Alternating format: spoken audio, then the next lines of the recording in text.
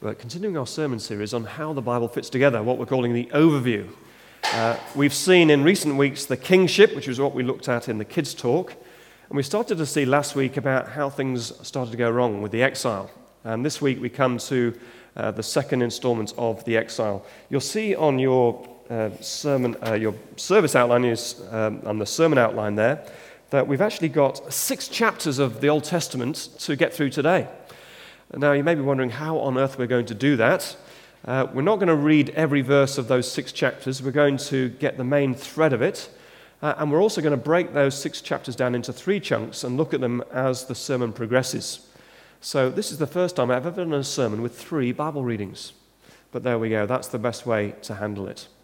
So I'm going to start by opening in prayer, and then we'll start to set the context and do a little bit of a recap before we get to our first reading. Let me pray for us. Heavenly Father, we pray today that you would indeed continue to open our eyes to the wonder of your word and indeed the wonder of your salvation plan, the way it progressively unfolds and is revealed throughout the Bible. Speaking of your sovereign control of history and your sovereign and unstoppable working out of your rescue plan, ultimately through Jesus. So please, today we pray, as we look at this dark chapter of the history of Israel, we pray that we would continue to be encouraged as we see the outworking of your promises to Abraham, ultimately to us. And we pray that this would help us as we see how everything does fit together. Amen. When we say that a person or a process has reached the end of the road, we mean, of course, that they are unable to progress any further. The Collins English Dictionary defines it as the point beyond which survival or continuation is impossible. Well, as we continue to chart the Bible's salvation storyline, we come today to what would seem like the end of the road. We hit rock bottom. It seems like all is now lost. If you recall, doing a brief recap, through God's covenant with Abraham, God has made unconditional promises, promises of blessing. God has vowed to reverse the curse of the fall. Many centuries later, God makes another covenant with his people through Moses. And through that covenant, we see that these blessings are conditional. If they love God and live under his rule, they will inherit the promised blessings of Abraham. But if they turn away from God and reject his rule, they will bring on themselves the covenant's curses. They will forfeit all the blessings of peace and prosperity and the land and even God's presence. We've seen previously that under the good rule of the godly King David, the needle of the dial leans towards blessings and away from curse. However, things start to unravel under his successor and son, King Solomon. King Solomon turns away from the Lord later on in life. And as a result, under God's judgment, the kingdom is subsequently split. And we have a picture here, an image of what happened. The nation of Israel became split into 2 kingdoms. In the north, the 10 tribes, which formed the kingdom of Israel, and in the south, the 2 tribes, which then formed the kingdom of Judah. So there are now 2 kingdoms and 2 lines of kings.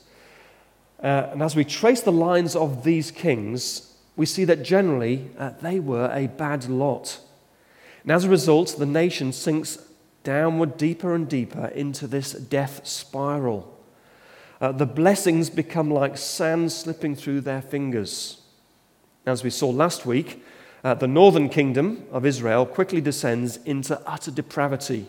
The land is filled with violence and injustice and the worship of foreign deities. And all of its kings, we're told, were bad. There we have a chart here of the kings of Israel. That's the northern kingdom. And as you can see, red is bad. And they were all a bad lot, totally godless and corrupt. As a result, God's judgment fell on the northern kingdom of Israel, and it came about in 722 BC. The Assyrians conquered the land and intermixed the people with other people groups. And as a result, the northern kingdom ceased to exist as a kingdom. Its people are never reconstituted. And the state of affairs at this point was summarized in the ominous words of 2 Kings 17, verse 18, and it says this: "So the Lord was very angry with Israel and removed them from his presence. Only the tribe of Judah was left, and even Judah did not keep the commands of the Lord their God." So, now God's people have been decimated. Of the 12 tribes, only 2 tribes remain. And things are not looking particularly hopeful for them either. And this is where we pick up the Bible's account. After conquering the northern kingdom of Israel, the Assyrians continue to push on south and continue their expansion as far as Egypt. And we have another map here. And you can see that the Assyrians is the extent of their empire is in orange, and they extended as far down as Egypt. However, the kingdom of Judah does not fall to the Assyrians. Whilst most of the kings of Judah were bad, fortunately at this juncture, a good king was on the throne. His name was Hezekiah. And Hezekiah trusts God, and God routs the Assyrians. However, it is not long before the Assyrian threat is replaced by another. In 620 BC and 610 BC, there is the rise of a new superpower in the east, Babylon, which is modern-day Iraq. And we see it on the map there. That is the pink area, and they overtake the Assyrians. The Babylons conquer Assyria, and then 7 years later, Judah is also invaded and becomes a vassal of Babylon. And this is where we pick up the account in 2 Kings chapter 24. Andrew. During Jehoiakim's reign, Nebuchadnezzar, king of Babylon, invaded the land, and Jehoiakim became his vassal for 3 years. But then he changed his mind and rebelled against Nebuchadnezzar. The Lord sent Babylonian, Aramaean, Moabite, and Ammonite raiders against him. He sent them to destroy Judah in accordance with the word of the Lord proclaimed by his servants, the prophets. Surely these things happened to Judah according to the Lord's command, in order to remove them from his presence because of the sins of Manasseh and all he had done, including the shedding of innocent blood. For he had filled Jerusalem with innocent blood, and the Lord was not willing to forgive. As for the other events of Jehoiakim's reign and all he did, are they not written in the book of the annals of the king of Judah? Jehoiakim rested with his fathers, and Jehoiachin, his son, succeeded him as king. And from verse 9, he did evil in the eyes of the Lord, just as his father had done. At that time, the officers of Nebuchadnezzar, king of Babylon, advanced on Jerusalem and laid siege to it. And Nebuchadnezzar himself came to the city while his officers were besieging it. Jehoiachin, king of Judah, his mother, his attendants, his nobles, and his officials all surrendered to him. In the 8th year of the reign of the king of Babylon, he took Jehoiachin prisoner. As the Lord had declared, Nebuchadnezzar removed all the treasures from the temple of the Lord and from the royal palace, and took away all the gold articles that Solomon, king of Israel, had made for the temple of the Lord. He carried into exile all Jerusalem, all the officers and fighting men, and all the craftsmen and artisans, a total of 10,000. Only the poorest people of the land were left. Nebuchadnezzar took Jehoiachin captive to Babylon. And from verse 17, he made Mattaniah, Jehoiachin's uncle, king in his place, and changed his name to Zedekiah. Zedekiah was 21 years old when he became king, and he reigned in Jerusalem 11 years. His mother's name was Hamutal, daughter of Jeremiah. She was from Libnah. He did evil in the eyes of the Lord, just as Jehoiakim had done. It was because of the Lord's anger that all this happened to Jerusalem and Judah, and in the end he thrust them from his presence.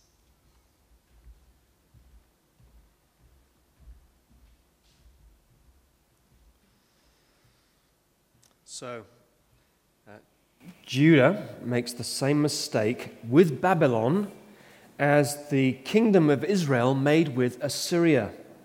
They rebel against their overlords, and that precipitates a crisis. The Babylonian king Nebuchadnezzar reinvades and lays siege to Jerusalem. And when the king of Judah, Jehoiachin, surrenders, the Babylonians plunder the wealth and deport the key people, including the king. Chapter 24, verse 13 again.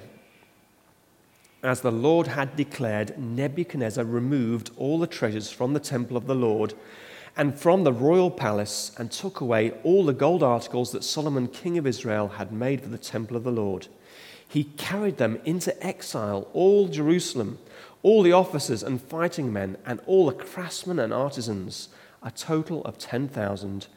Only the poorest people of the land were left.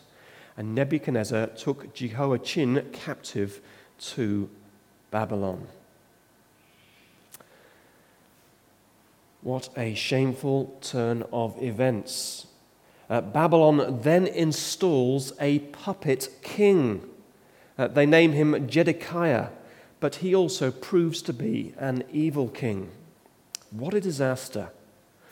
What was the cause of this traumatic series of events?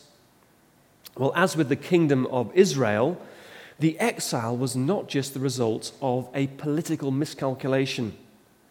The root cause of the exile was spiritual, not political. It was God's judgment on Judah's sin. After the split of the nation, the Davidic line of kings, this is in Judah, continued in that southern kingdom, but they were a bit of a mixed bunch. We have a chart here with glorious colours on it. Red is bad, grey is not as bad, black is very bad, and yellow is very good. So you can see that there were a couple of very good kings, but only a couple out of about 20. The rest were bad, unfortunately. So the two exemplary ones are Hezekiah, who we've already mentioned, the one who trusts God in the face of the Assyrians, and the Assyrians are subsequently routed, and another good king, Josiah. However, as you can see, many are bad. The most evil and depraved of all of these kings is Manasseh. There he is in black. And in fact, Judah's eventual exile is blamed on his sin. 2 Kings 24, verse 3. Surely these things happened to Judah according to the Lord's command, in order to remove them from his presence because of the sins of Manasseh and all he had done. As we're going to see shortly, Judah's exile will actually occur in two phases over a 10-year period. Hence, this first exile is not the end of the kingdom. The worst is yet to come. What about the prophets to the kingdom of Judah? Well, as during the Assyrian crisis in the northern kingdom, God also continues to speak to his people of Judah in the southern kingdom, even as he brings his judgment on them.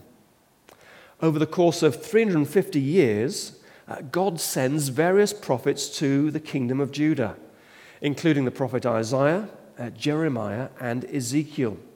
And we are going to particularly focus on the message of Ezekiel today.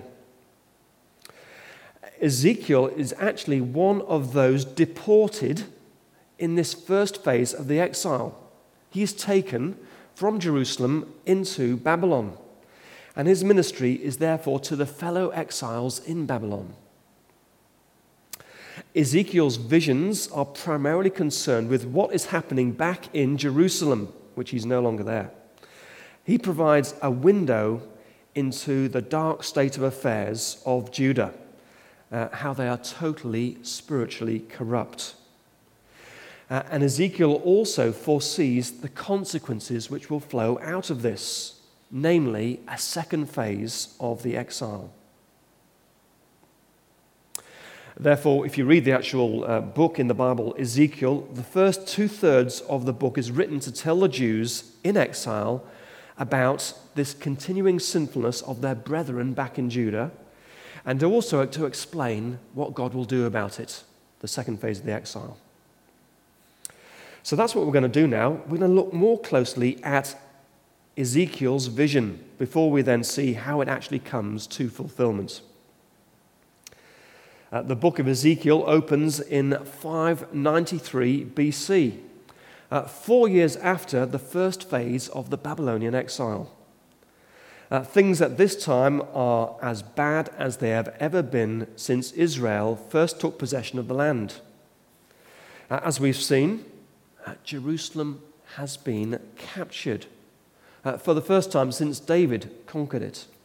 The temple treasures have been removed, and a substantial part of the people of Judah are now in exile. Judah does not look like she will inherit God's promised blessings anytime soon. Instead, like the kingdom of Israel, Judah is now incurring the curses of the covenant through Moses. Yet despite this, not all is yet lost. Although a conquered people, Judah is still a distinct nation. Many of the people have not at this stage been exiled, and Jerusalem still stands, as does the temple. However, all will soon be lost. Although she has not yet been completely devastated, Ezekiel reveals that the end will not be long in coming. And now we come to selected readings from chapters 8 to 11 in Ezekiel. Ezekiel chapter 8 from verse 1. In the 6th year, in the 6th month, on the 5th day, while I was sitting in my house and the elders of Judah were sitting before me, the hand of the sovereign Lord came upon me.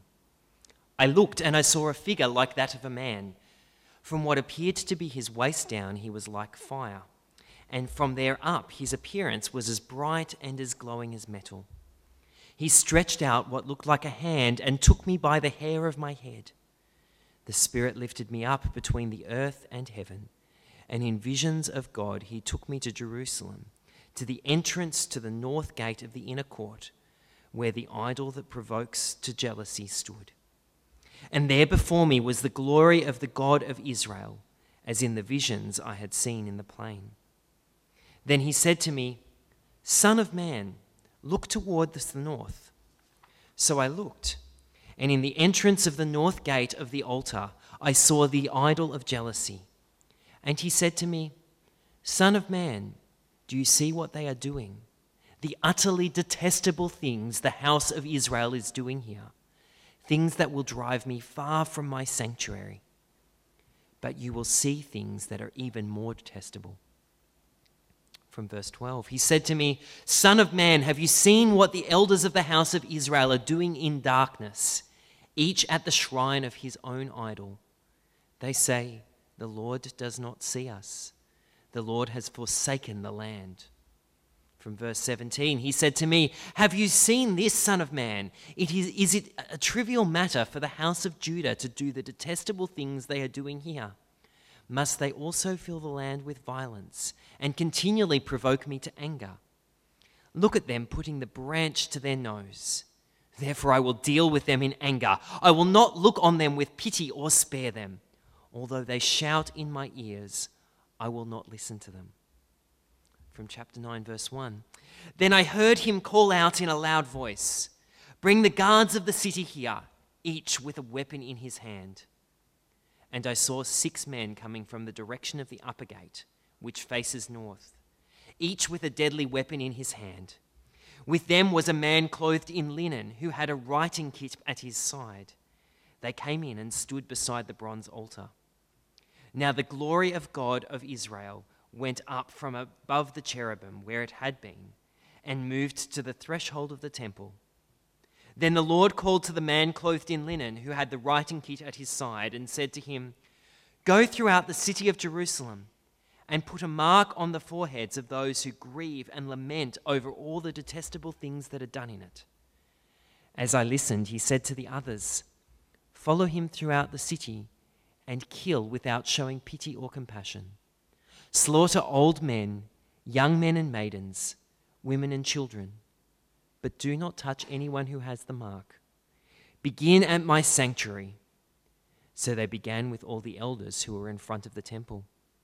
Then he said to them, "Defile the temple and fill the courts with the slain. Go." So they went out and began killing throughout the city. And from chapter 10, verse 1. "I looked and I saw the likeness of the throne of sapphire above the expanse that was over the heads of the cherubim. The Lord said to the man clothed in linen, 'Go in among the wheels beneath the cherubim. Fill your hands with burning coals from among the cherubim and scatter them over the city.' And as I watched, he went in. Now the cherubim was standing on the south side of the temple where the man went in, and a cloud filled the inner court. Then the glory of the Lord rose from above the cherubim and moved to the threshold of the temple. The cloud filled the temple, and the court was full of the radiance of the glory of the Lord."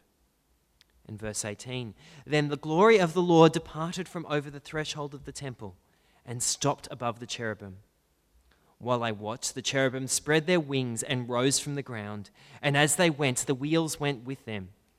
They stopped at the entrance to the east gate of the Lord's house, and the glory of the God of Israel was above them." And from chapter 11, verse 23, "The glory of the Lord went up from within the city and stopped above the mountain east of it. The Spirit lifted me up and brought me to the exiles in Babylonia, in the vision given them by the Spirit of God. Then the vision I had seen went up from me, and I told the exiles everything the Lord had shown me."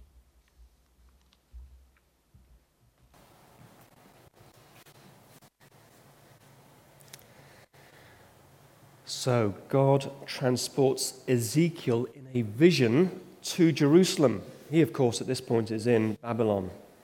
And there, Ezekiel is given this sickening insight into Judah's spiritual depravity. Ezekiel chapter 8 paints this graphic picture of the people's rank idolatry. They are practicing every form imaginable. Chapter 8, verse 5. "In the entrance north of the gate of the altar, I saw this idol of jealousy. And he said to me, 'Son of man, do you see what they are doing? The utterly detestable things the house of Israel is doing here, things that will drive me far from my sanctuary.' And the rot goes right to the top. Even the elders, the leaders of Israel, are actively engaged in these dark idolatrous practices. Verse 12. He said to me, 'Son of man, have you seen what the elders of the house of Israel are doing in the darkness, each at the shrine of his own idol? They say, the Lord does not see us. The Lord has forsaken the land.'" Can you imagine the offense of this to the living God? To be treated with such disdain after all he has done for these people. He's rescued them from Egypt. He's brought them to this land that he promised them. And yet they have treated him with utter contempt. They've turned away to worship false gods. They have disregarded his law, and the land is filled with violence and injustice. What therefore becomes clear is this: God's judgment is entirely justified. It comes as no surprise when God pronounces his judgment. Chapter 8, verse 18. "Therefore," he says, "I will deal with them in anger. I will not look on them with pity or spare them. Although they shout in my ear, I will not listen to them." And then through the remainder of the vision up to the end of Ezekiel chapter 11, God reveals what shape his judgments will take. And the details are truly horrifying. This time, there will be utter destruction. God's judgment will come and will include what you could say are the 3 Ds of death, destruction, and departure. Firstly, there will be widespread death. There will be an appalling loss of life. Ezekiel 9, verse 5. As I listened, he said to the others, "Follow him through the city and kill without showing pity or compassion. Slaughter old men, young men, and maidens, women, and children." You see, it is true. The wages of sin is death. The second D, destruction of Jerusalem by fire. Chapter 10, verse 2. The Lord said to the man clothed in linen, "Go in among the wheels beneath the cherubim, fill your hands with burning coals from among the cherubim, and scatter them over the city." And then thirdly, the third D, and even more shocking, the third D of departure. God withdraws his presence from among his people. There is this progressive departure of God's glory, at first from the temple and then finally from the city. Chapter 10, verse 18. Then the glory of the Lord departed from over the threshold of the temple and stopped above the cherubim. And then chapter 11, verse 23. The glory of the Lord went up from within the city and stopped above the mountains east of it. The glory of the Lord first departs from the temple and then departs from the city and goes east over the mountains. Can you imagine how calamitous this would be to the people of Israel? Do you get a sense of the trauma such a vision would bring? Ever since way back in the desert of their history, when they had been liberated from Egypt, there was the tabernacle, and God had been present with his people. For hundreds of years, they had become accustomed to this priceless privilege of God dwelling in their midst. And yet now this privilege is being withdrawn, and God's presence departs. So through the vision given to Ezekiel, God reveals what he is going to do and why he is going to do it. And 2 Kings chapter 25 is the historic account of how what was foretold in the vision to Ezekiel actually comes to pass. Now Zedekiah rebelled against the king of Babylon. So in the 9th year of Zedekiah's reign, on the 10th day of the 10th month, Nebuchadnezzar, king of Babylon, marched against Jerusalem with his whole army. He encamped outside the city and built siege works all around it. The city was kept under siege until the 11th year of King Zedekiah. By the 9th day of the 4th month, the famine in the city had become so severe that there was no food for the people to eat. Then the city wall was broken through, and the whole army fled at night through the gate between two walls near the king's garden, though the Babylonians were surrounding the city. They fled toward the Arabah, but the Babylonian army pursued the king and overtook him in the plains of Jericho. All his soldiers were separated from him and scattered, and he was captured. He was taken to the king of Babylon at Riblah, where sentence was pronounced on him. They killed the sons of Zedekiah before his eyes. They put out his eyes, bound him with bronze shackles, and took him to Babylon. On the 7th day of the 5th month, in the 19th year of King Nebuchadnezzar, king of Babylon, Nebuzaradan, official of the king of Babylon, came to Jerusalem. He set fire to the temple of the Lord, the royal palace, and all the houses of Jerusalem. Every important building he burned down. The whole Babylonian army, under the commander of the imperial guard, broke down the walls around Jerusalem. Nebuzaradan, the commander of the guard, carried into exile the people who remained in the city, along with the rest of the populace and those who had gone over to the king of Babylon. But the commander left behind some of the poorest people of the land to work the vineyards and the fields. From verse 15. The Babylonians broke up the bronze pillars, the movable stands, and the bronze sea that were at the temple of the Lord, and they carried the bronze to Babylon. The commander of the guards took as prisoners Seraiah, the chief priest, Zephaniah, the priest next in rank, and the 3 doorkeepers. Of those still in the city, he took the officer in charge of the fighting men and the 5 royal advisors. He also took the secretary, who was chief officer in charge of conscripting the people of the land, and 60 of his men who were found in the city. The commander took them all and brought them to the king of Babylon at Riblah. There at Riblah, in the land of Hamath, the king had them executed. So Judah went into captivity away from her land. So after the first exile of Judah, the Babylonians had installed a puppet king. They called him Zedekiah. Unfortunately, he is foolish enough to think that he can rebel against Babylon and get away with it.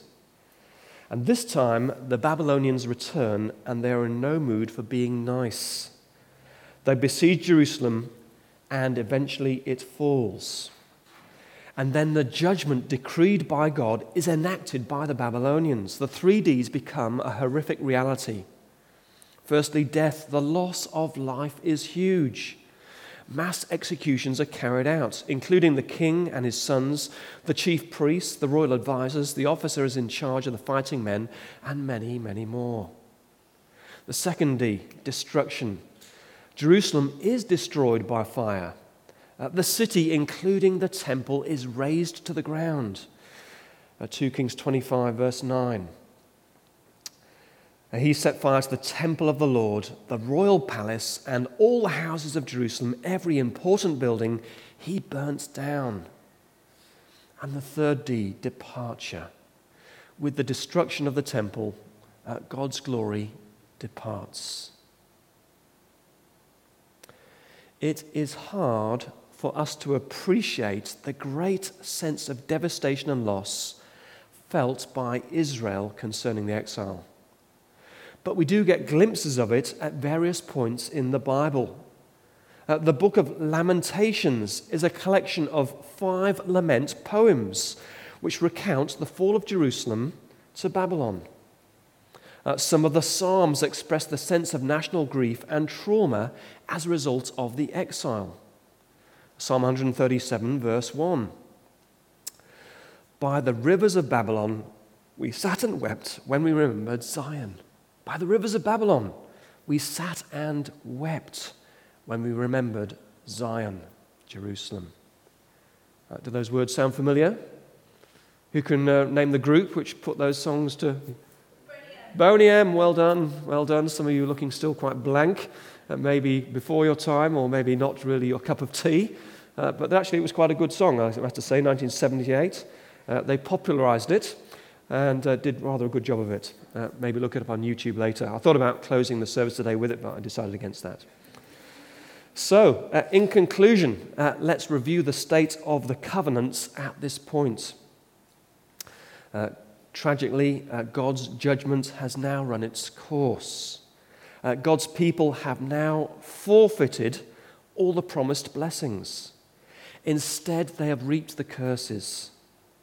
And the situation is summarized in 9 sobering, pithy, and poignant words in 2 Kings 25, verse 21. So Judah went into captivity away from the land. Everything previously gained has now been lost. Lost is the good life in the land. Peace and prosperity are now distant memories of a bygone era. Lost is the rule of the Davidic kingship. The great and numerous nation is no longer great or numerous, and lost is God's presence with them. The exile is the final piece of proof that God's unconditional promises through Abraham cannot be fulfilled within this Old Testament framework. How can God possibly grant his blessings to people who are persistently sinful and rebellious against him? And therefore the exile shows conclusively that God cannot deliver on his promises to reverse the curse of the fall until the problem of sin has been dealt with. Something radically new is needed. However, even at this dark moment, there is a small hint that not everything is lost. If you recall, in Ezekiel's vision, there is a minority of the people who have remained faithful to God. There is what is called a remnant who survive his judgment. Ezekiel 9, verse 4. In Ezekiel's vision, God says this: "Go throughout the city of Jerusalem and put a mark on the foreheads of those who grieve and lament over all the detestable things that are done in it." And as I listened, he said to the others, "Follow him through the city and kill without showing pity or compassion. Slaughter old men, young men and maidens, women and children, but do not touch anyone who has the mark." There it is. Some of the people have the mark. Some of the people have remained faithful to God. This theme of the remnant will now move center stage in God's unfolding purposes. Could it be that God can still deliver on his promises to reverse the curse through this remnant? Could a king in the line of David yet be restored to the throne from this remnant? And next week we come to the message of the prophet Isaiah. And the prophet Isaiah will talk of a shoot coming up out of the stump of David. The prophet Isaiah will talk about good news of a future Prince of Peace. And the prophet Isaiah will speak of light dawning on the people in their darkness. The prophet Isaiah will deliver a message of restoration beyond God's judgment, and he will rekindle hope where only despair remained. Let us pray.